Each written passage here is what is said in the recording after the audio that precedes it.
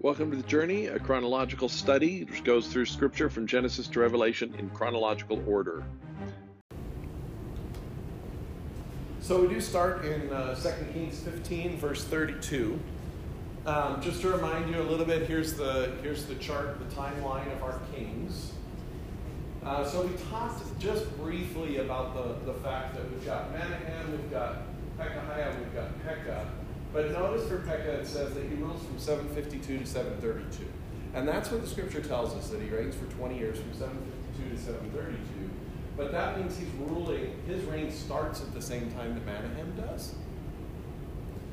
And goes through Pekahiah's reign. And so what most people have come to, the best sort of guess about why he would be ruling at the same time is that he was some sort of officer or commander or army leader for Menahem. Menahem appointed him when he became king.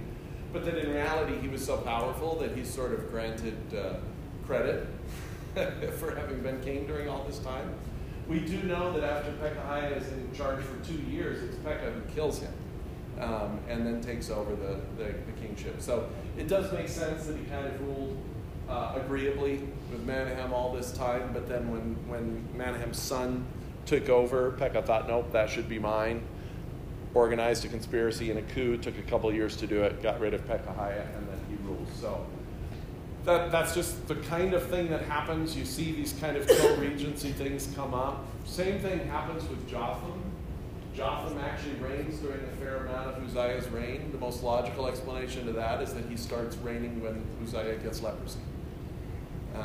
And he actually sort of takes the mantle at that point, which does mean, if that's the case, that Uzziah lives for about 10 years after he gets leprosy before he actually dies, which is certainly reasonable. But where we are in our stories today are on this side of the chart. We're not going to get to Hosea. By the way, Hosea, the king, is not connected to Hosea the prophet. They just live at the same time, so you'll see both their names interact. This is probably one of those things where your scripture probably calls him Hosea and calls the prophet Hosea just to keep it straight, although really they're the same name. Okay? So we don't get there. We're in this area here. We're with Jotham and Ahaz and Pekah are the people that we're mostly focused on today as we move forward. 2 Kings 15, 32 through 38. In the second year of Pekah, son of Remaliah, king of Israel, Jotham, son of Uzziah, king of Judah, began to reign. He was 25 years old when he became king, and he reigned in Jerusalem 16 years. His mother's name was Jerusha, daughter of Zadok. He did what was right in the eyes of the Lord, just as his father Uzziah had done. The high places, however, were not removed, and the people continued to offer sacrifices and burn incense there. Jotham rebuilt the upper gate of the temple of the Lord. As for the other events of Jotham's reign and what he did, are they not written in the book of the annals of the kings of Judah? In those days, the Lord began to send Rezin, king of Aram, and Pekah, son of Remaliah, against Judah. That's just a little parenthetical phrase that's thrown in here. Remember that. That's going to be important to some of Isaiah's prophecies and our stories. It's basically telling us that the king of Aram, okay, just a few reminders. King of Aram and Damascus for a long time were hounding Israel and Judah. Okay?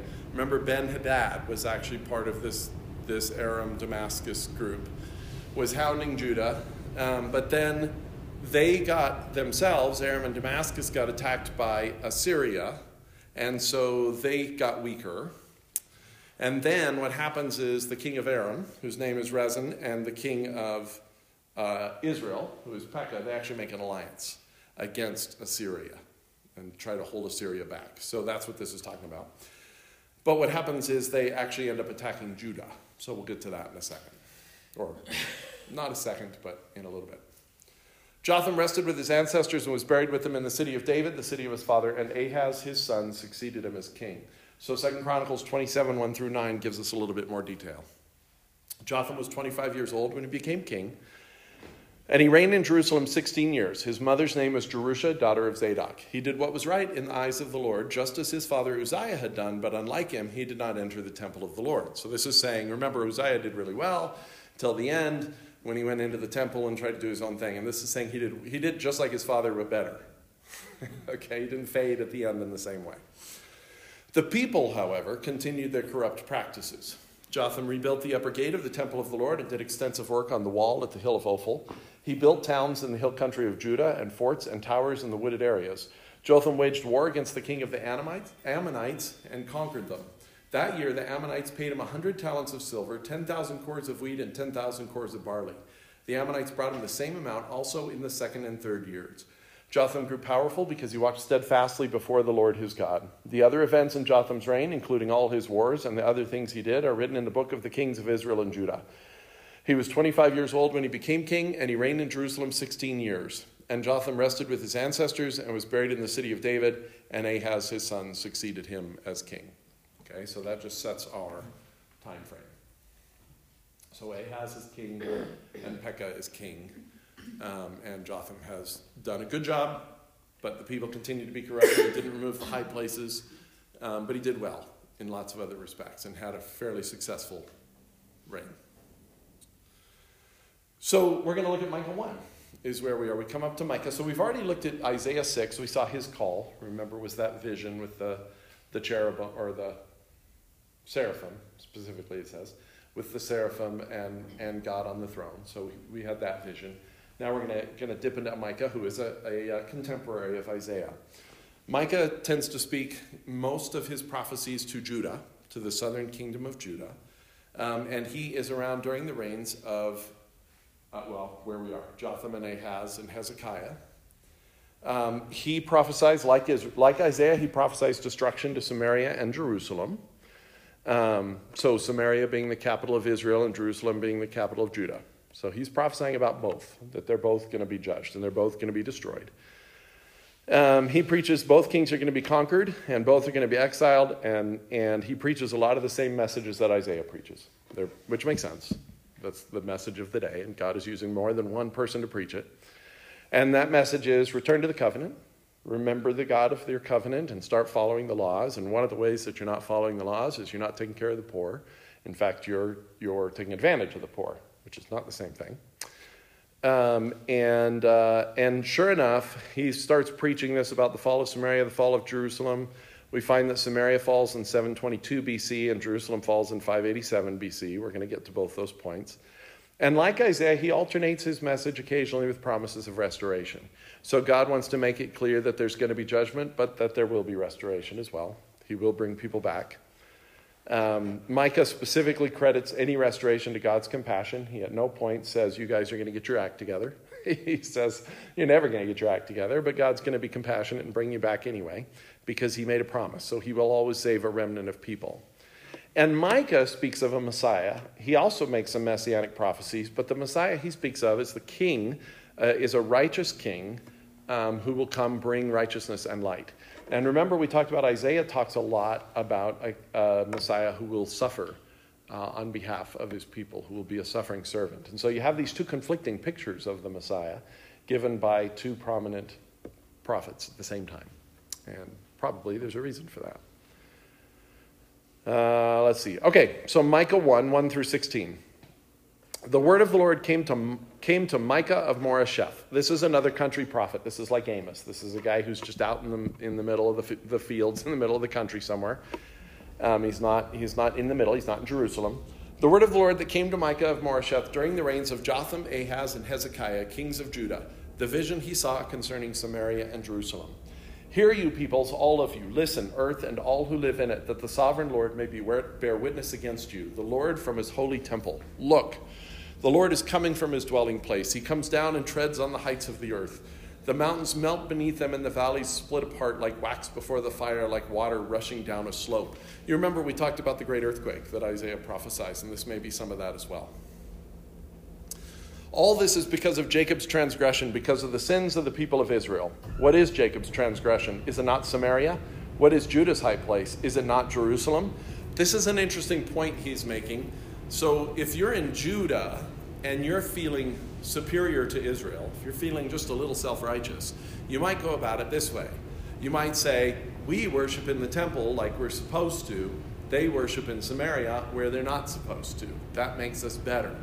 And Micah says this really interesting thing. He says, really, isn't Jerusalem just your high place? For all the worship you actually do of God in it, it's just like it's Samaria. So don't get all high and mighty about the fact that you happen to be in the right geographic locale, because you're not really worshiping God either. It's kind of the point he's making here. Jerusalem's just another high place for you. Is it not Jerusalem? Therefore I will make Samaria a heap of rubble, a place for planting vineyards. I will pour her stones into the valley and lay bare her foundations. All her idols will be broken to pieces. All her temple gifts will be burned with fire. I will destroy all her images. Since she gathered her gifts from the wages of prostitutes, as the wages of prostitutes they will again be used. Because of this I will weep and wail. I will go about barefoot and naked. I will howl like a jackal and moan like an owl. For Samaria's plague is incurable, and it has spread to Judah. The other thing we see in Micah, as he gets on Judah a little bit here for maybe some self-righteousness, thinking that they're kind of going to escape the judgment, is he takes no glee in the judgment he's preaching. You see that? He says, because of this, I will weep and wail. I will go about barefoot and naked. In other words, he's saying, this grieves me. I'm going to be sad. I'm going to wail and moan. And I'm going to wail and moan for Israel and for Judah. And so there's no glee in this. There's no sense of self-righteousness on his point either. He's like, this is not something that we should be happy about. It has reached the very gate of my people, even to Jerusalem itself. Tell it not in Gath. Weep not at all. So he's saying Gath is a Philistine city. So he's basically saying, I don't think he really means this, but he's saying don't let Gath know how bad it's going to be for us. I think all he's saying is it's very sad that Gath is going to be gloating, right? Not only should we not be gloating over Israel because we're also going to be bad, but boy, I hope that Gath, and of course he knows they're going to hear of it, but he's essentially making a point and saying, boy, I hope Gath never hears of it because they're just going to be happy about this. So don't tell them. Don't weep. Don't let them know. Now Micah begins to do something really interesting. And the question is why? And I don't know that I know the answer, except that maybe it's because he thinks he'll get more attention, that people will listen to him better. He begins to list a lot of towns in Judah. Judaic? I don't know what the right form of that is. What, Judaic? Judean. Yes, of course. Thank you. He starts to list a lot of Judean towns. But what he does is he lists the towns and then he makes puns. So he's about to go into a list of wordplay. He's going to say, this is what's going to happen to this town. And what he's going to say is going to happen to them is a play on the name of the town, which feels almost sort of like, it's a weird thing to make wordplay out of, right? I mean, this is a really tragic prophecy. So all I can imagine is he's kind of hoping it'll be a mnemonic. He's hoping that the people in these towns will remember. They'll remember their name, and every time they hear their name, they'll think, ooh, we're in danger of this thing happening to us that he talked about. And so I think that's what it's for. I don't think he's trying to be flippant or funny or, haha, look how clever I am. Well, he's kind of hitting upon their pride. Right. Yeah, I think he's saying I think the other thing he's doing is he's showing God's sovereignty. Because if their name is going to be so connected to what happens to them in the judgment, a name that they may have had for hundreds of years, doesn't that show God's sovereignty? Right? Doesn't that show that God knew from the beginning, from when they were named, what was going to happen to them? So I think he's showing God knows what's going on. And yes, every time you hear your name, instead of pride, maybe you'll start to think a little bit about the warning. So I was just thinking, even like before when they were saying, like with comparing Jerusalem and like Samaria, and then just even the idea that like Gath will even like kind of make fun of you. Right. Yep. So he says this, in Beth Ophrah, roll in the dust. And Ophrah is a pun for the word dust.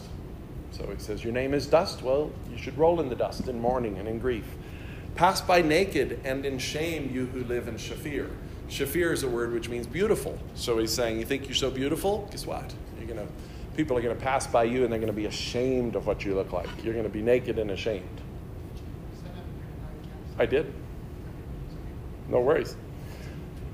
Those who live in Zaanan will not come out. Zaanan means exit or go out. So he's saying you're not even going to be able to leave. And in fact, Zaanan becomes a place that is under siege for a while. So it's the same idea. Your name is leave, and you won't even be able to leave. Beth Ezel is in mourning. It no longer protects you. Beth Ezel is a name which means nearby city.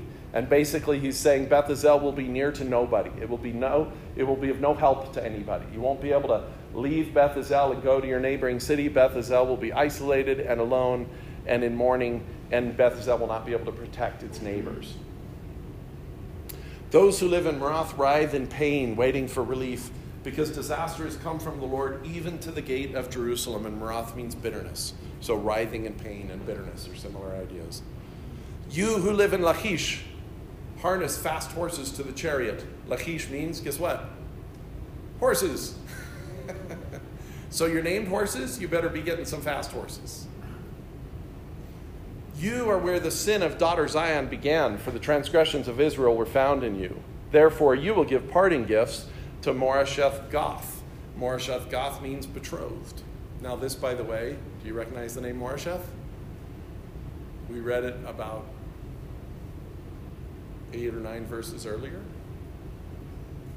It's where Micah's from, so it's his hometown. So it's not a pleasant thing to preach about your hometown.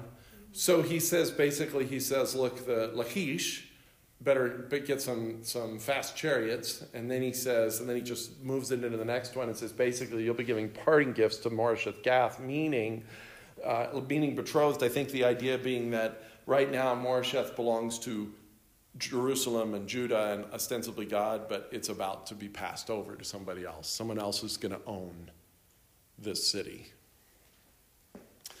The team of Azkib will prove deceptive to the kings of Israel, which is exactly what Akzib means. By the way, when I say means, these are puns, so some of these are similar words. They aren't the exact word. Should be clear about that. The town of Akzib will prove deceptive to the kings of Israel. I will bring a conqueror against you. I will bring a conqueror against you who live in Mareshah. Mareshah means possessor. So he's saying the possessor will be possessed. You will be conquered. The nobles of Israel will flee to Adullam. This is interesting. Adullam, this is not a pun on his name, but what's interesting is Abdullah is known historically and would have been known by the Judeans. Now that I know how to use that word, thank you, Charlie. Would have been known by the Judeans as the place where David fled from King Saul and went to hide. So it's a refuge. It's been a refuge for noble people like David. And he's saying the noble of Israel will flee to Adullam. They'll be fleeing there. Shave your head in mourning for the children in whom you delight. Make yourself as bald as the vulture, for they will go from you into exile. So the nobles will flee there, but will it do them any good? No, because where will they go from there? Into exile. They're going to get caught anyway. So unlike David, who fled there and found refuge, the nobles will flee there again, but they will find no refuge there. So much for your being your pride in being a refuge for the nobleman. You're saying nobleman, but it seemed like before it seemed like it was actually the noble people, as in good people, as opposed to of high birth. Yeah, he says the nobles of Israel. I think here he means I think he means people. I think he means the kings. I think he means the high people. So that's the first chapter of Micah's prophecy. So we learn from him that he's got a lot of warnings to give. Hey, Pam. We hoped you were alive. Yeah. Just if you accept the title, you got to accept the responsibility. I understand. Yes, Meredith. Oh, I was just say it's kind of cool because these towns probably kind of find their identity in their name and what's happened there and stuff like that, and it's just God's just blowing it out of the water. Yep. Yeah, I think that's exactly right. This is what they take pride in. This is what they're clinging to. But because they've stopped clinging to their real identity, which is the God of the covenant and the covenant that they're part of, God's going to take all these things that is their identity, is going to turn them on their head. And that's what Micah's telling. And so that's our introduction to Micah. That's the last we'll see of him tonight. We'll obviously come back to him later. Yes, Joseph. I hate to be pedantic, but you read every word and you missed a verse. Oh, please. What did I miss? Oh, okay. Shave your head in mourning for the children in whom you delight. Make yourself as bald as the vulture, for they will go from you into exile. I did read that. Oh, did I miss that? You did. Oh, my goodness. So now we've read it twice, which is great. No worries, it's okay. Now you can skip it in 10 years. Yeah, I'll skip it when I come back to it in 10 years. Yeah, I'll remember that. I don't know what if different people are here. It'll just be too bad. I'll say, so Joseph ruined this all for you. We cannot read this verse. I don't think that's the rule, are you? That I can't read things twice. You can, but it's just the same time. Anyway, yes. No, I did, because that's where I said they were going to get there to refuge, but then they were going to end up in exile anyway. I just heard the part about the city. No worries. My bad. No worries. Discuss it to see. 2 Kings 16 is where we are now. In the 17th year of Pekah, son of Remaliah, Ahaz, son of Jotham, king of Judah, began to reign. Ahaz was 20 years old when he became king, and he reigned in Jerusalem 16 years. Unlike David his father, he did not do what was right in the eyes of the Lord his God. He followed the ways of the kings of Israel, and even sacrificed his son in the fire, engaging in the detestable practices of the nations the Lord had driven out before the Israelites. So one of the things we know way back when they were first coming in, God made a lot of things that are difficult for us to understand, but one of the things he said was wipe out, in certain cities he said, wipe them all out, don't leave any of them. And as we discussed that, we pointed out that one of the reasons for that is because they had reached such a level of depravity where they were regularly doing child sacrifices, and they were destroying themselves from the inside, and it was kind of a mercy of God to wipe them out in some ways. And so now we're finding out that Ahaz is following those most detestable practices. He actually takes his own child and sacrifices him, presumably as a way to gain the favor of gods like Mola, who some of the Canaanite people would have worshipped. After he's in allegiance with Aram, because they did that. No, because Ahaz, this is Ahaz, and Ahaz is never in allegiance with Aram. This is the king of Judah. Okay. I know it gets confusing after a while. Why do you think he went all the way back to David?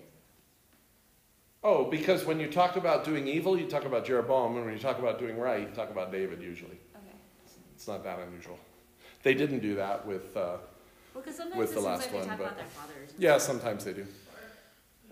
Yeah, I don't know why they didn't talk about Jotham.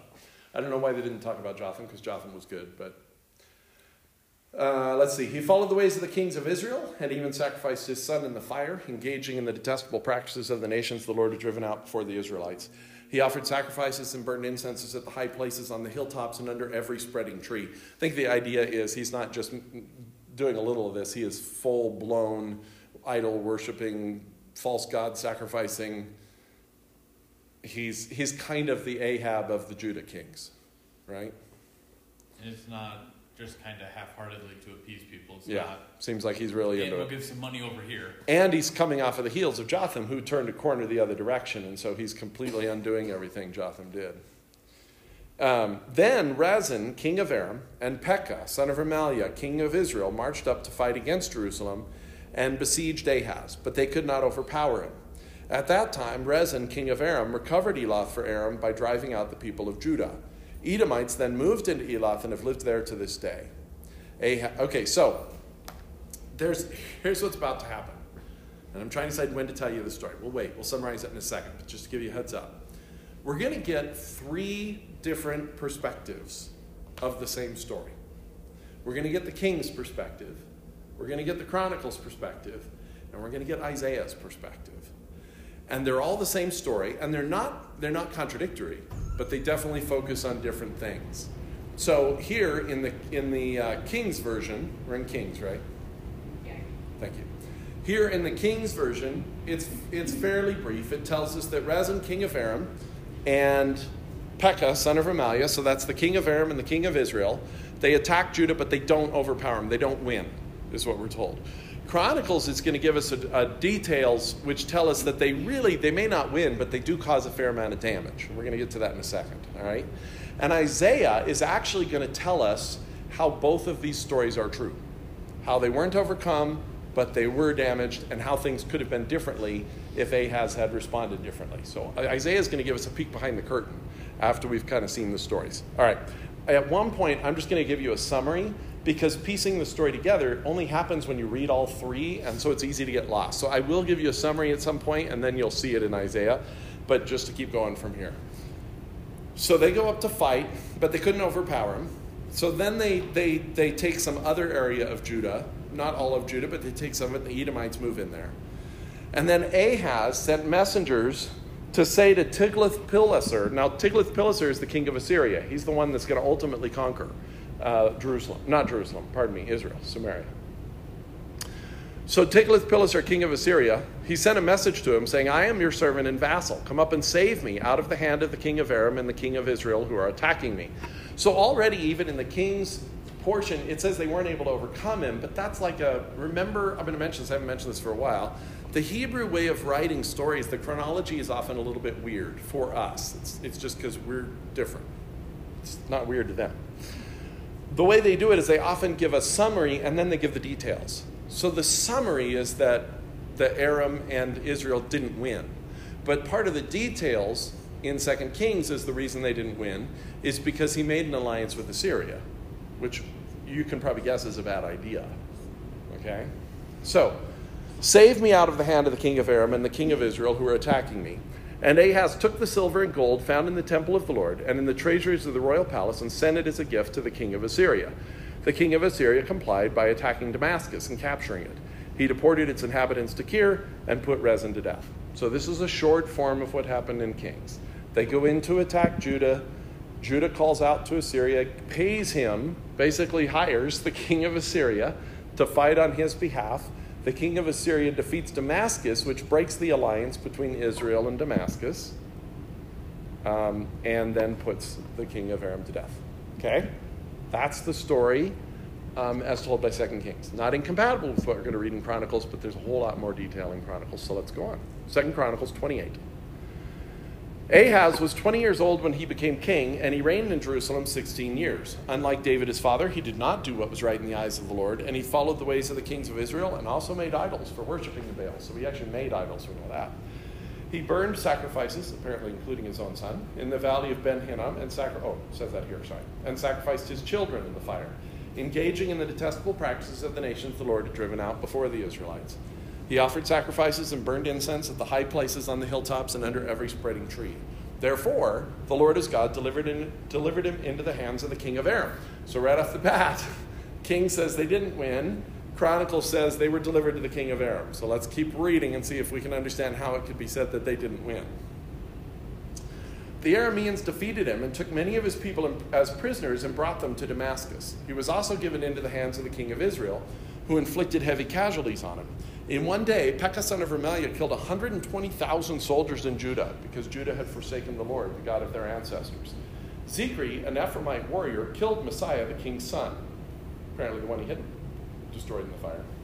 Azrikam, the officer in charge of the palace, and Elkanah, second to the king. The men of Israel took captive from their fellow Israelites who were from Judah 200,000 wives, sons, and daughters. They also took a great deal of plunder, which they carried back to Samaria. All right, so we have two stories.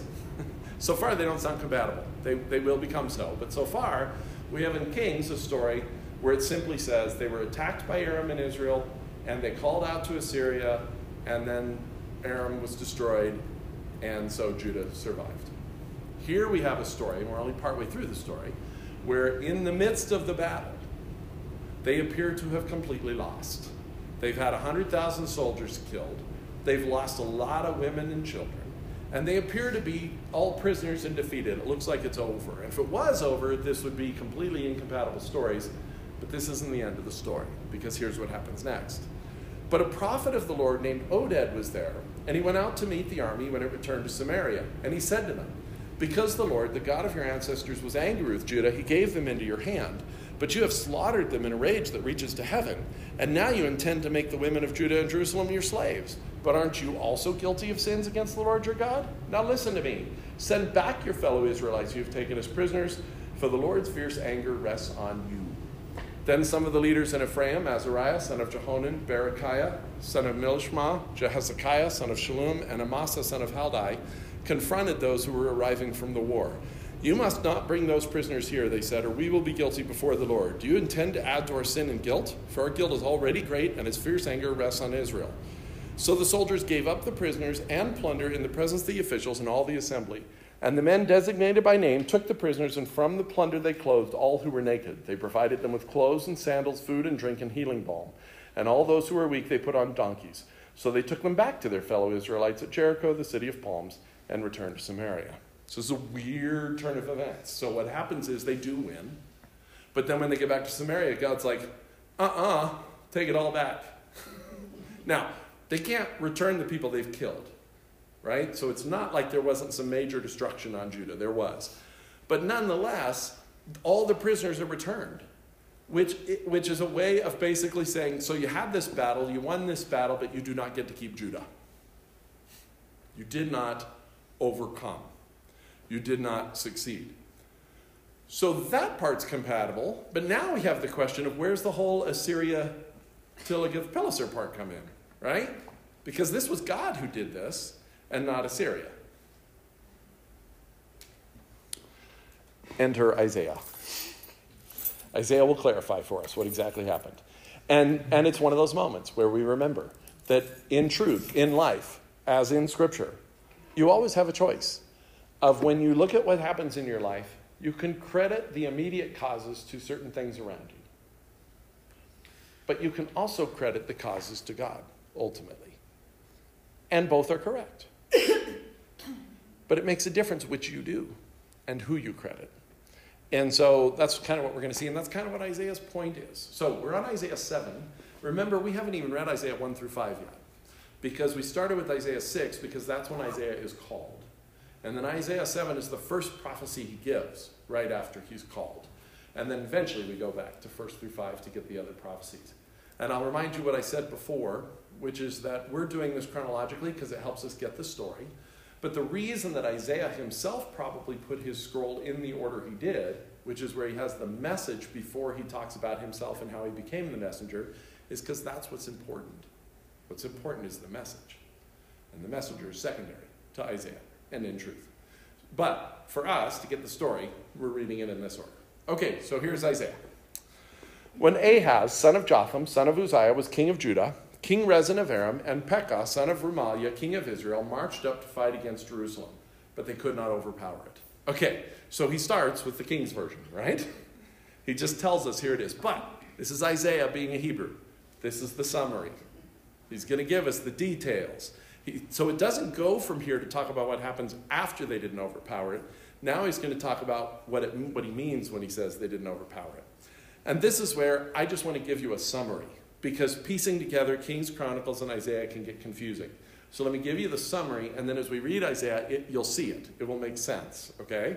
So here's the summary. Here's what actually happens.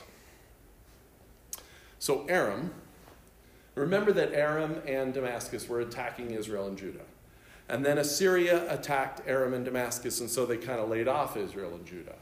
Well, now what happens is that Rezin, who's the king of Aram, and Pekah, who's the king of Israel, they make an alliance to fight against Assyria, because that's the new bigger threat. Okay? So Aram and Ephraim is how Isaiah continually refers to Israel, by the way. He just calls them Ephraim. Some of the prophets call them Samaria. He calls them Ephraim. There's a lot of shorthands for how you want to call Israel versus Judah. So when you see Ephraim, he means Israel. So Aram and Ephraim, they create an alliance against Assyria. They go to Judah and they say to Ahaz, join us in this alliance against Assyria. And Ahaz says, why should I? I don't need you. Go away. To which Pekah and Rezin respond by attacking Judah. Okay? That's how we get to this point. So they say, if you're not with us, then you must be against us. So they attack Judah to clear that out first. Ultimately, or at the moment, when they attack Judah, they do incredible damage, as we saw in Chronicles. They kill 120,000 soldiers, they take all these women, and they bring them back to Samaria. But then Oded, this prophet, says, you're not bringing them in here. And there's enough other people who are listening to the prophet that say, don't bring them in here, that they end up, and notice how weird it is. This is how much of a miracle it is. It's not just like they let them go. They actually dress them and clothe them and feed them. Basically, they're treating them like, oh, we didn't mean to take you prisoner. Right? I mean, that's really what it's like. It's like they're trying to make them right. They're trying to make them whole. They can only do it to a degree. Lots of people are dead. But they're trying to make them whole, and they send them back. So that's what happens there. Well, nonetheless, Ahaz is standing there realizing that Israel and Aram are a big threat to him because they just easily defeated him. Despite the miracle of the prisoners returning, Ahaz has a devastated kingdom right now. And so Isaiah comes to Ahaz, and this is what we're going to see. And he says to Ahaz, don't worry. It's God who sent the prisoners back. In fact, if that's not enough for you, ask for another sign, and God will show you that he's going to protect you. He's not going to let Israel and Aram defeat you. Trust me. To which Ahaz says, no. I don't trust you. So then what does Ahaz do? He reaches out to Tilgath-Pileser, pays him a bunch of money, and says, I trust you to protect me. And that's where we have the rest of the king's story, where the king of Assyria then conquers Aram, and Ahaz thinks, all's well that ends well. And Isaiah comes in to say, you could not be more wrong. You blew it. You hitched your wagon to the wrong horse. Because Assyria is going to come back. Do you think they're going to let you be when they destroy Israel? Do you think you're going to be safe now? And are you happy that you just sold Israel to Assyria? I mean, there's lots of things here I have questions about, says Isaiah. So that's how the stories fit together. They're attacked, they're sort of defeated, but then God does this miracle where they end up undoing their defeat and basically surrendering and giving everything back. And then Isaiah says, let this be a sign to you and trust me. And Ahaz says, don't trust you. And so he calls to Assyria. And then Isaiah's prophecy is about, now you're really in trouble. That's how all these stories play together. Okay? So now let's read Isaiah's prophecy, and you'll kind of see all these pieces in there. All right. Here we go. Now, the house of David was told. Now, this is interesting. You asked why they go back to David, and in this case, it's even more significant question. Why are we calling Ahaz the house of David? We've already been told he did not live like David. He did not work like David. Now, we know he's of the lineage of David because this is one of the things that's still true of the Judah kings, the Judean kings. They are, in fact, of the lineage of David. Whereas in Israel, at this point, they're pretty far afield from that, right? But the Judean kings still have that lineage in place. God has preserved it in weird ways, but he's preserved it. Remember how at one point they looked like all the children were killed, but then the priest had actually saved one of the lineage of David and brought him back, and then it's continued from there. So they preserved it. So he says house of David because Isaiah is trying to remind Judah who they are. That just like Micah took all these people's prideful identities and turned them on their head, Isaiah is saying, listen, Judah, forget everything else that you think you know about who you are. All that matters is you're the house of David, you're of the covenant of God, that's who you should be. All right? And we're going to see him talk a lot about things that relate to that. All right, so let's keep going. Now the house of David was told, Aram has allied itself with Ephraim, so the hearts of Ahaz and his people were shaken, as the trees of the forest are shaken by the wind. Then the Lord said to Isaiah, go out, you and your son, Shear-Jashub. Now, Shear-Jashub is a child that Isaiah is supposed to take with him on this prophetic mission. That's probably not typical, I'm guessing. As a prophet, you don't usually grab one of your kids and take them with you, right? Because you might both die, among other things. Shear-Jashub means a remnant shall return. So God sends Isaiah with his son, whose name is a remnant shall return, to Judah to talk to them about the house of David and God preserving a remnant. Okay. Go out, you and your son, Shear-Jashub, to meet Ahaz at the end of the aqueduct of the upper pool on the road to the launderer's field. Say to him, be careful, keep calm, and don't be afraid. The word keep calm is actually shut up. So it's kind of like he's saying, be careful and close your mouth and listen for a second. Okay? Which he doesn't do. But don't be afraid. Do not lose heart because of these two smoldering stubs of firewood. So Aram and Israel look like burning rages, right? As they come in and they destroy and carry off 200,000 or whatever number of women it is, they look like major fires across the land. Isaiah says they're just smoldering stubs. Don't be fooled. Okay?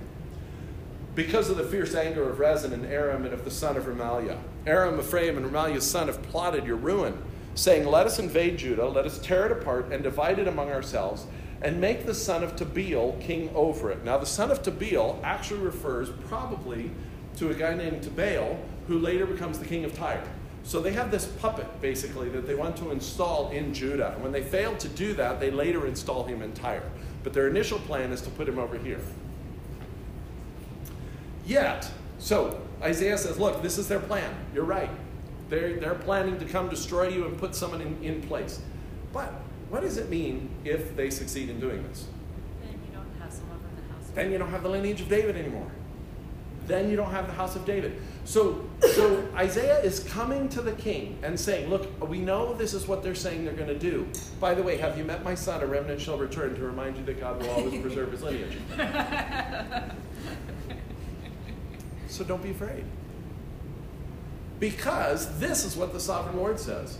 It will not take place. It will not happen. Some prophecies are clear, some are not. Where does this fit in that category? That's pretty clear. He's just like, God says, it's not going to happen. It will not take place. It will not happen. For the head of Aram is Damascus, and the head of Damascus is only Rezin. Within 65 years, Ephraim will be too shattered to even be a people. So he's saying this. He's saying, listen, you're all worried about them, but the head of Aram is just Damascus, and the head of Damascus is just a person. It's just a man. And as far as Israel goes, they're going to be so shattered within the next 60 years, you have nothing to fear from them. Just be patient. And have you met my son? A remnant shall be preserved. The head of Ephraim is Samaria, and the head of Samaria is only Remaliah's son. If you do not stand firm in your faith, you will not stand at all. He's very clear with Ahaz. Look, you want to stand, you want to make it through this? Trust God. And part of what Isaiah is trying to communicate, and part of what God is trying to communicate through Isaiah, is I'm not telling you to trust God because you're a good king, because he's a terrible king. Right? We know this.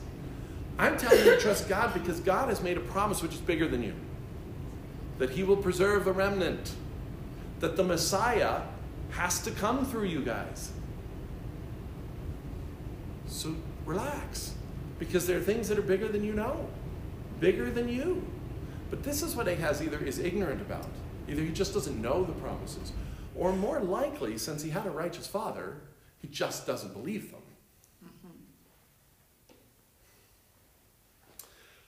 If you do not stand firm in your faith, you will not stand at all. Again, the Lord spoke to Ahaz. Ask the Lord your God for a sign, whether in the deepest depths or in the highest heights. God says to Ahaz, do you need help? Do you need something to firm your faith? Ask for it, and I'll give it to you. But Ahaz said, I will not ask. I will not put the Lord to the test. I love the self-righteous sounding reason, right? Oh, I'm being so good. Look, God asked you to ask. I'm the parent in this story. When my kids, forgot for a moment who's what.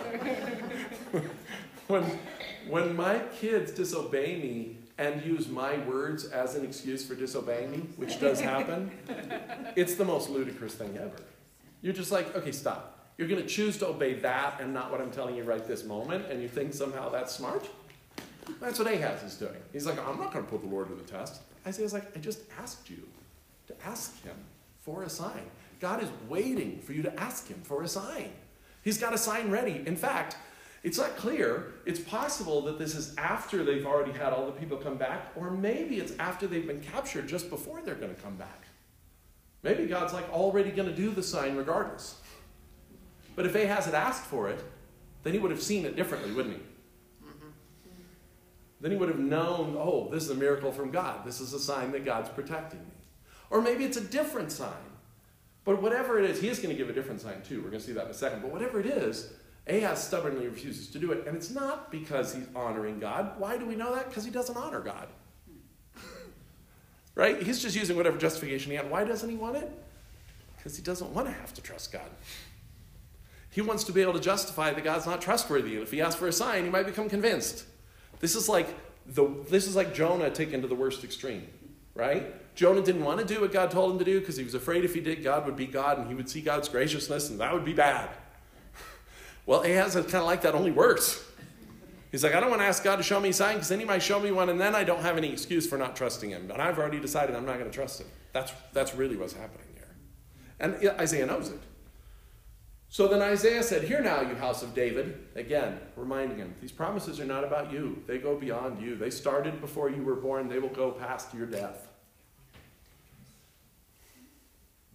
Is it not enough to try the patience of humans? Will you try the patience of my God also?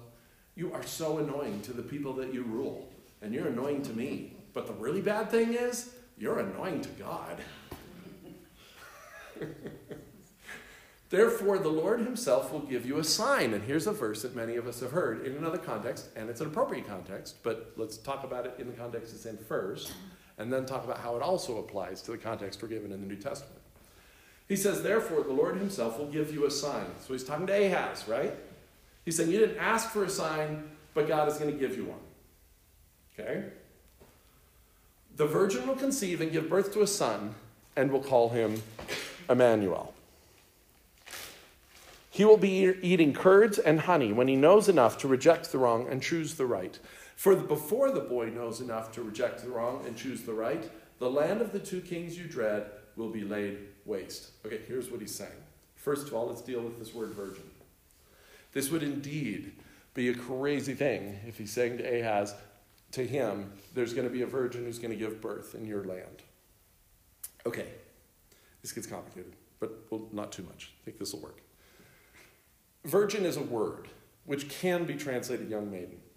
Sometimes people use this to talk about how it was misunderstood in the New Testament and there really wasn't a virgin birth. That's not where I'm going, so don't get ahead of me. I think it was a virgin birth. But it is true that this word virgin can be translated young maiden. In fact, the literal word is young maiden. Here's the other truth, though. In every context in the Old Testament, except possibly here, young maiden is always used to mean virgin, which is why it's reasonable to think that's what it usually means. What it probably means here is a young maiden who is currently a virgin, okay, is going to be not a virgin at some point, give birth to a child, and before that child reaches the age of being weaned, that's what this is about, before he's eating curds and honey, before he even knows what's right or wrong, when he's still too young to eat solid food and know what's right and wrong, the two lands that you're afraid of will be laid to waste. What is the sign he's giving him? The sign he's giving him is a timeline. Have you ever wanted a timeline? I have. All the time. Right? Just tell me how long I have to endure this. Right? That's the sign he's giving him, right? He's saying, here's the sign. There's going to be a baby born soon. And that baby who is born will not reach the age of understanding. So, within a couple of years, before these two lands are laid to waste. But what's wrong with that sign? It means you got to wait to see if it's true, right? It's a sign, but it's only a sign if you start with faith. He didn't ask for a sign to bolster his faith, so God gives him a sign which will prove his faith. But it doesn't help him right now unless he's willing to take a step of faith to begin with. You see that? Okay.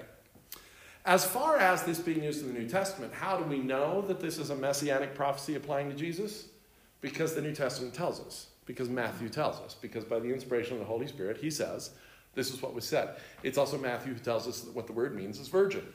I think it's entirely in keeping with the way God tends to do prophecy, that this prophecy has two meanings all at the same time. And one of them is for Ahaz, and it means a young maiden will give birth to a child, and before that child is of a certain age, these lands will be laid waste. But it has a second meaning, and the second meaning is a virgin will give birth to a child, and this child will be God with us. And both are true. The reason I think that's even more likely, well, the New Testament explains a lot, but another reason I think it's likely at this point that there's both a messianic prophecy and a current prophecy is because this entire conversation between Isaiah and Ahaz is a mixture of promises that God is making about the Messiah to come and promises that he's making to Ahaz now. You see that? So at the same time that he's saying to Ahaz, this will be a sign to you, Isaiah, whether he knows it or not, is also saying the sign is that God's promises, again, are bigger than you. God has to preserve a remnant because the Messiah has to come. And that Messiah with that virgin birth can't come if God lets you get destroyed. So chill. So both signs are for Ahaz in one sense, but both of them require that he look ahead with faith. He has to trust that there is a Messiah coming. He has to trust that God will preserve his remnant. And by the way, have you met my son? He has to trust these things in order to see them. But he's clearly not inclined to do that. All right. Let's see. The Lord will bring on you and on your people and on the house of your father a time unlike any since Ephraim broke away from Judah. He will bring the king of Assyria. But now, here's where it gets to be a warning. Because here he is saying to him, you didn't ask for a sign. You could have asked for a sign. Here's a sign anyway. If you live by faith, you'll see God's hand in it. But this is kind of like when Elijah was prophesying to Ben-Hadad, and as he's prophesying, he knows what's going to happen anyway. And he's like, well, you're not listening to me, and you're going to kill that guy anyway. It's kind of like that with Isaiah. He's like, here's if you lived by faith, here's what you'd see. But then he's like, but you're not listening to me anyway. So when Assyria comes, he's going to destroy you also. So it makes no sense to make an alliance with Assyria unless you don't believe Isaiah, which clearly he doesn't. So this is what he says.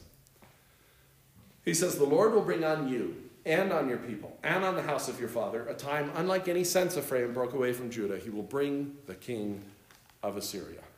In that day, the Lord will whistle for flies from the Nile Delta in Egypt and for bees from the land of Assyria. It so happens that as Assyria begins to come down and attack, Egypt also comes from the other side and kind of pins Judah between the two of them. And so that's what the whistling for flies from Egypt and the bees from Assyria are both. They're going to have both coming at the same time. They will all come and settle in the steep ravines and in the crevices and the rocks and on all the thorn bushes and at all the water holes. And in that day, the Lord will use a razor hired from beyond the Euphrates River, the king of Assyria. So in case, again, I love the fact that Isaiah is actually pretty clear in his prophecies. He's like, it's going to hire a razor. And by razor, I mean the king of Assyria. Just in case you missed him. To shave your heads and private parts and to cut off your beards also. This is all extremely humiliating. This is a sign of submission. This is signs of slavery. This is signs of domination. This is the kind of cruel humiliation that Assyria takes delight in. In that day, a person will keep alive a young cow and 2 goats, and because of the abundance of the milk they give, there will be curds to eat, and all who remain in the land will eat curds and honey. This is a little confusing because it almost sounds like a good promise. It's not. I think it's saying their whole agriculture is going to go to pot, so they're only going to be able to eat curds and honey. They're not going to have a lot of other things to work with. In that day, in every place where there were 1,000 vines worth 1,000 silver shekels, there will only be briars and thorns. Hunters will go there with bow and arrow, for the land will be covered with briars and thorns. As for all the hills once cultivated by the hoe, you will no longer go there for fear of the briars and thorns. They will become places where cattle are turned loose and where sheep run. Isaiah 8. Let's move on. The Lord said to me, take a large scroll and write on it with an ordinary pen. Now this is interesting. We talked about how Amos was really one of the first prophets to write things down. And he sort of did that out of political necessity because he was banned from the place where he was supposed to prophesy. Remember that? So Isaiah follows that because God tells him specifically to do so. So you may think of prophets as often writing things down, but it really doesn't start until Amos, and it kind of carries through with a number of the prophets going forward, but it's kind of a new thing. But he also tells him, write with an ordinary pen. Now, it's not a ballpoint pen. Obviously, that can't mean an ordinary pen. There is no such ordinary pen, right? You write with, they only have like one kind of writing utensil. It's either, well, I guess 2. If you were writing in stone, it would be some kind of chisel, but he's not. He's writing on a scroll. So it's some kind of stick with ink. There's no difference between an ordinary pen and a fancy one. What he means by this is write with ordinary writing. In other words, I want you to write in a way which will be accessible to everyone. I want this to be public. Don't just write for the king. Write for everybody to be able to read. So write commonly, write simply, write easily, write clearly, and make it visible and public to as many people as possible.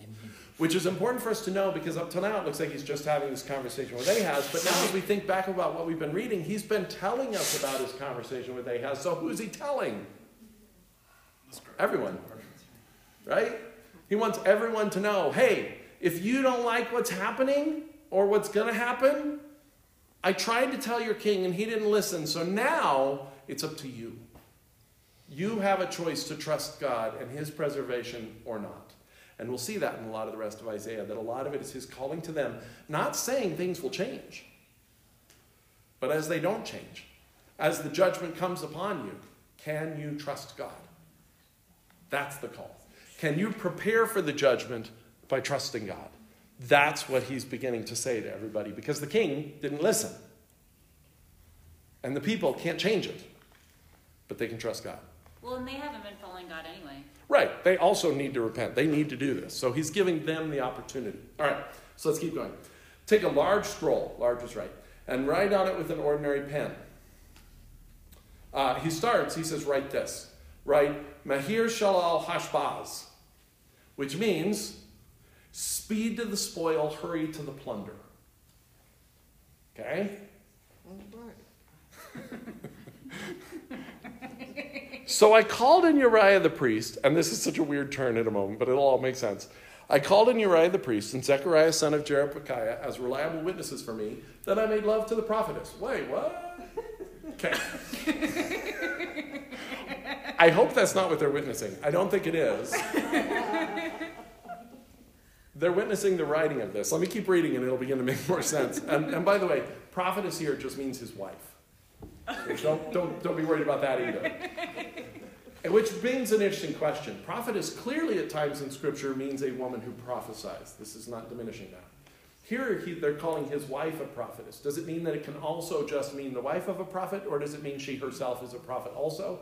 We don't actually know. So, but we do know it's his wife. So everybody can breathe a sigh of relief about that. Because it does sound sort of random all of a sudden. But here's what happens. Then I made love to the prophetess, and she conceived and gave birth to a son, and the Lord said to me, name him Maher-shalal Hashbaz. For before the boy knows how to say my father or my mother, the wealth of Damascus and the plunder of Samaria will be carried off by the king of Assyria. Here's what happens. He says, write this name down and get these people to witness it, that you wrote this name down before you gave birth to a child. So he does that. Then he sleeps with his wife, gives birth to a child, and names his child, speed to the spoils and hurry to the plunder. Again, poor Isaiah has some interesting kids. A remnant will be preserved, and speed to the plunder, and whatever it is. Speed to the spoils, hurry to the plunder. And the reason is, it's an interesting parallel. God says, look, you didn't accept that I gave you a timeline that would tell you when Assyria that would tell you when Aram and Israel were going to be gone. I'm going to give you another timeline. It's also going to apply to the judgment of Israel and Aram, but now it's also going to apply to the judgment of Judah. And this timeline is Isaiah's own child. So Isaiah becomes a prophet, and he says this later, whose very existence and children are a constant reminder of the prophecies. Anytime he's like, have you met my child? People are like, yes, and I wish I hadn't. Poor kid, it's not his fault, but his name kind of concerns me a little bit. But this is a different prophecy than before with the virgin? It's a difference, yes, I think so. Because this is clearly not his first child, so she was probably not a virgin at the time he made it. And she's probably not a young maiden by any stretch. So this is the kid you don't want your kids to play with. He's going to take all their stuff. Quickly. Oh, that's so sad. They're like, do you want to play with a remnant shall be preserved or speed to the plunder? Are you kidding? That's an easy question. What does that mean, like speed to the plunder? The wealth of Damascus and the plunder of Samaria will be carried off by the king of Assyria before this child knows how to say my father or my mother. It will happen fast. Okay. That's what it means. It's a timeline. The Lord spoke to me again. Because this people has rejected the gently flowing waters of Shiloh and rejoices over Rezin and the son of Remaliah, therefore the Lord is about to bring against them the mighty floodwaters of the Euphrates, the king of Assyria, with all his pomp. And again, I love the way that Isaiah just explains his prophecies as he goes. He's like, by the floodwaters, I mean the king of Assyria. These are some of the clearest prophecies, by the way. And again, this is before it happens. We get to look back in history and see that Isaiah is spot on, which is very cool. So here's what he's saying. Here you are in Judah. You've had some really good kings, right? You had Uzziah, who was pretty good. You had Jotham, who was very good. You had David initially. You've had some good kings. They've been kind of gentle. You know, Judah's been kind of a small power. It's not been a huge powerhouse all this time. But you've been experiencing kind of the gentle grace of God rolling through your city. And you didn't like it. It wasn't enough for you.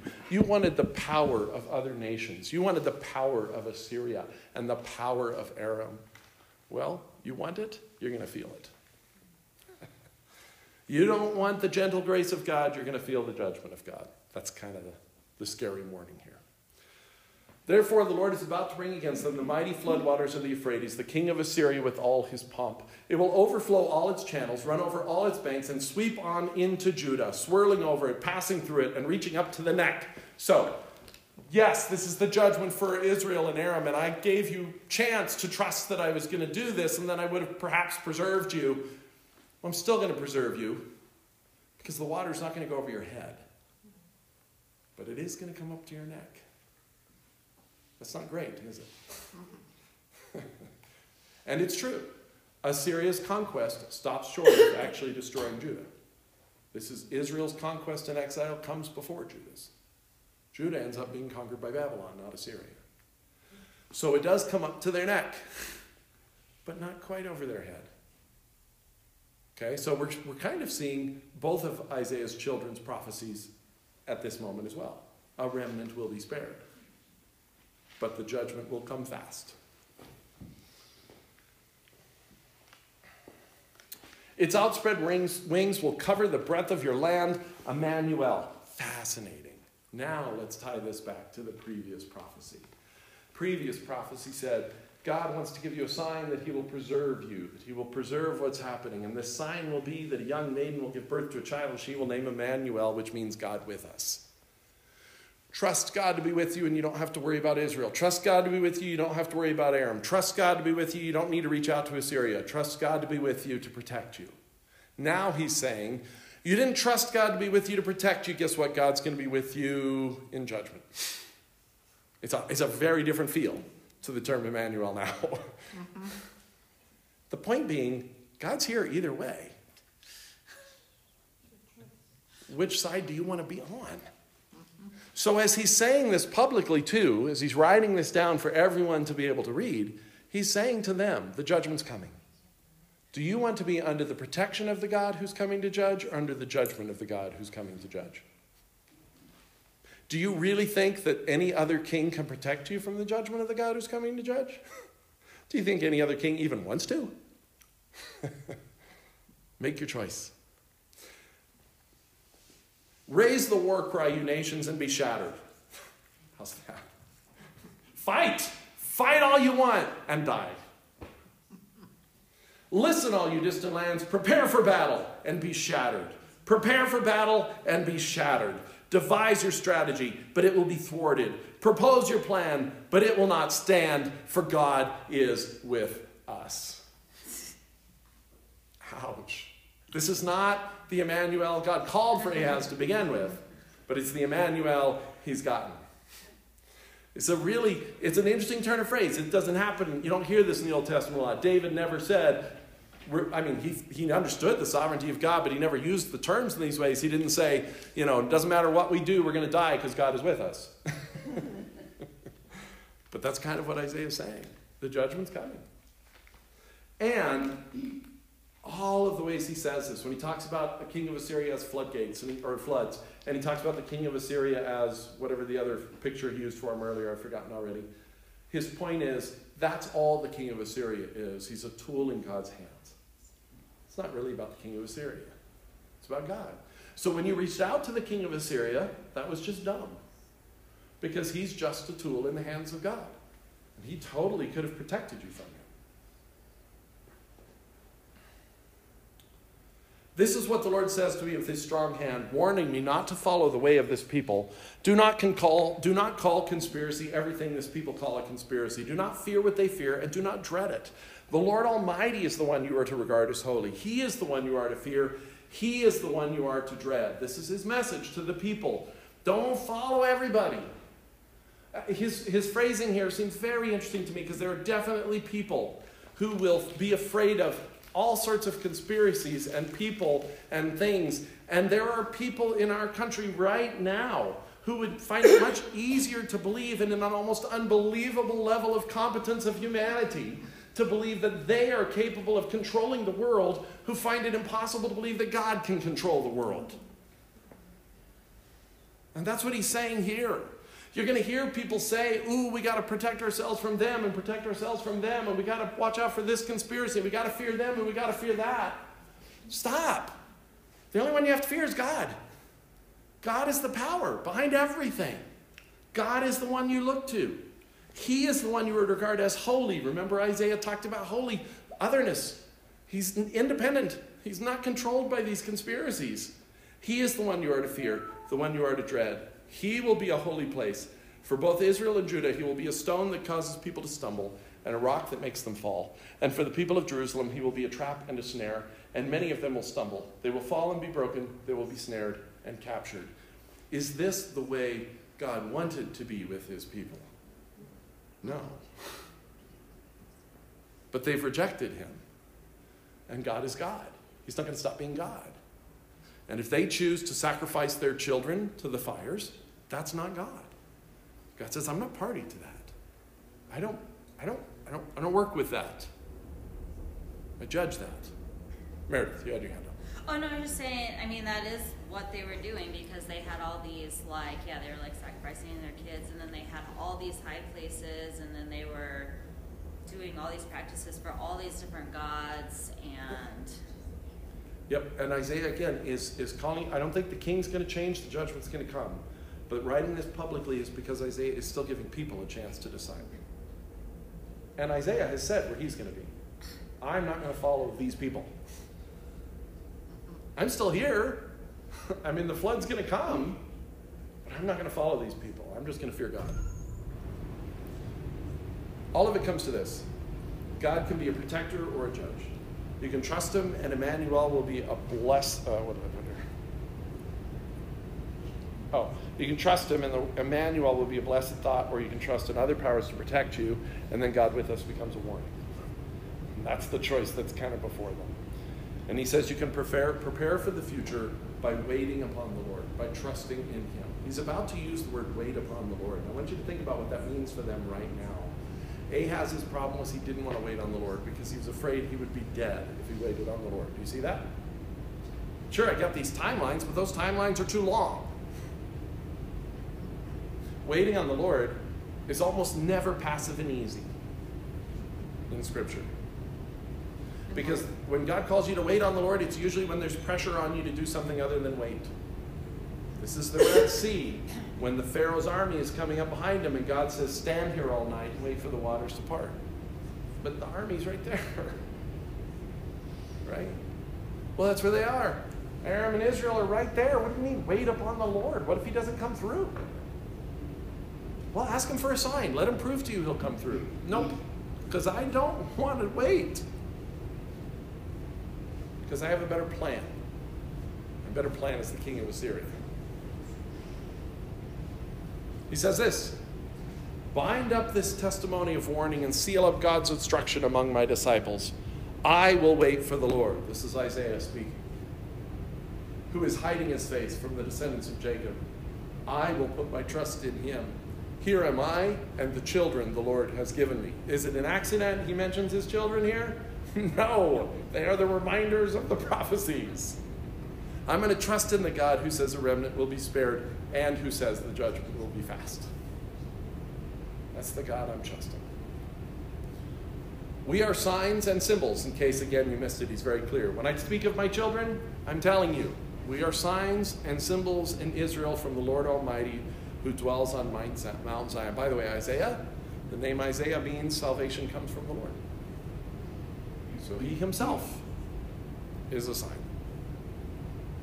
We are signs and symbols in Israel from the Lord Almighty who dwells on Mount Zion. When someone tells you to consult mediums and spiritists who whisper and mutter, should not a people inquire of their God? Why consult the dead on behalf of the living? Consult God's instruction and the testimony of warning. If anyone does not speak according to his word, they have no light of dawn. Distressed and hungry, they will roam through the land.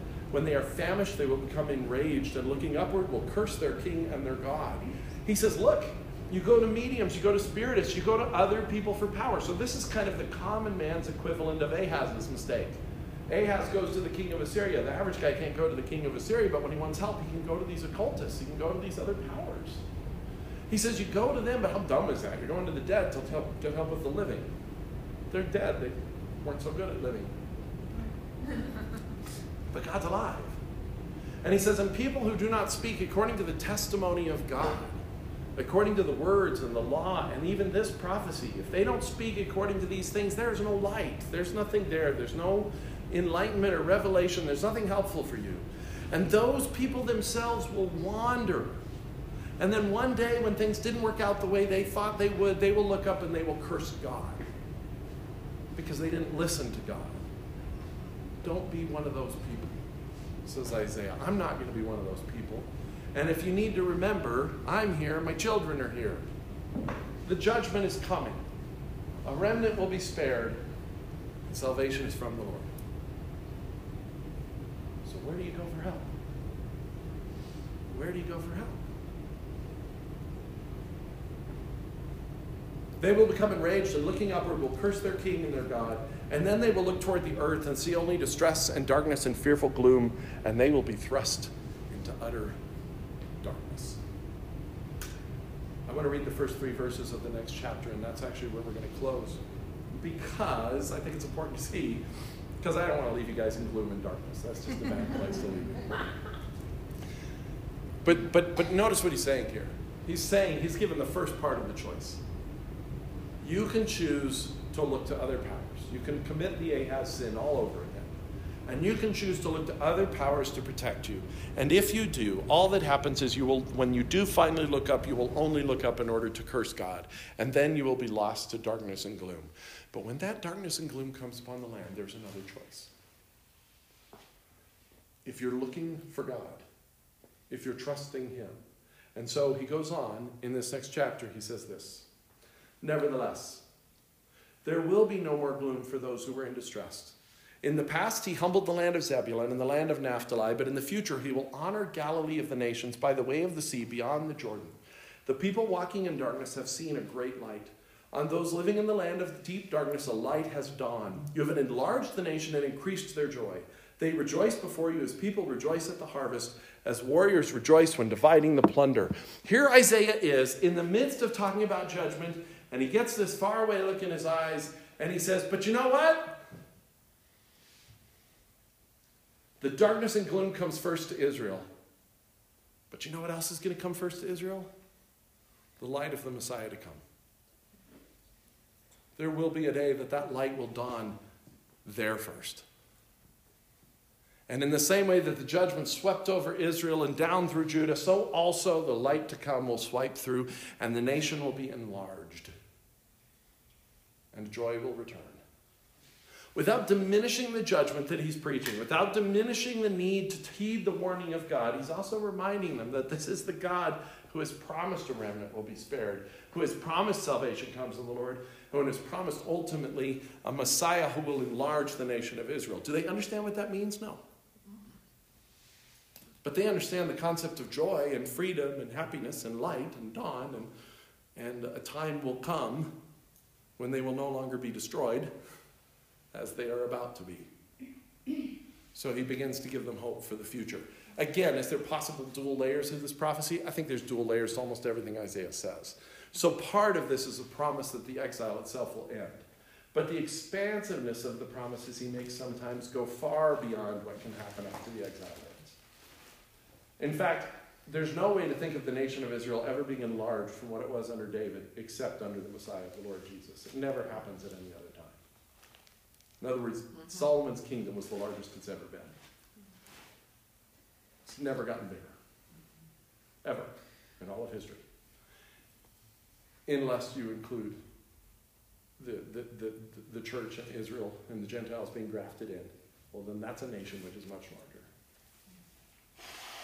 It's a nation of millions and millions and billions over history. So he leaves them on he doesn't leave them. He keeps going. We're going to leave you on this upturn. If we go too much further, we'll go back down. So we're going to stop here. So we mostly. He does go for a little bit. And in fact, 9 and 10, we have some clear messianic prophecies. We're about to get to the Hallelujah chorus here about wonderful counselor, almighty God, which is where, again, that's way too expansive to just be talking about the return from exile. Right? I mean, how can the leader of this new kingdom be almighty God? And I mean, it just gets really big. It is establishing God's credibility, though. For sure. For sure. Everybody. I mean, like to them, like, Absolutely. you know, for this to happen. Yes, but it only establishes credibility if they listen to Isaiah. You see that, right? Yeah. There's going to be two groups of people, and we see these two groups of people. When the judgment comes, there's going to be two groups of people. There's going to be people who listened to Isaiah and Micah and Hosea and Habakkuk and all the prophets, and who are going to say, oh yeah, God promised this, and he promised what we need to do is come to him, and they're going to. And there's going to be a group of people who do what he just said. They're going to look up from the darkness and gloom, and they're going to curse God and say, why has he abandoned us? Because they didn't listen. Because they didn't heed the very first thing that Isaiah said to Ahaz, which was, shut up and listen. Calm down and listen. And we'll see that. People like Daniel are the people who listened. Right? People like Shadrach and Meshach and Abednego. They're the people who listen. So when they're in the middle of the exile, they don't freak out. They cling to God and they're preserved. Right? These are the people that listened. People that didn't are destroyed because they didn't listen. Because they don't look to God. Because they don't see the credibility. Because they didn't listen to begin with. It's interesting, though, they still credit God with it. Oh, by cursing him? Yeah. It's true. It's true. All right, so that leads us, we made it to Isaiah 9. Thank you for joining us. The Journey is a ministry of Discipleship Matters, which is an extension of Focus Church and is created by David McGill for the purpose of helping equip pastors to build discipleship communities in their own churches. If you'd like to learn more about the books and conferences and coaching offered by David, you can check out his website, davidmcgill.com.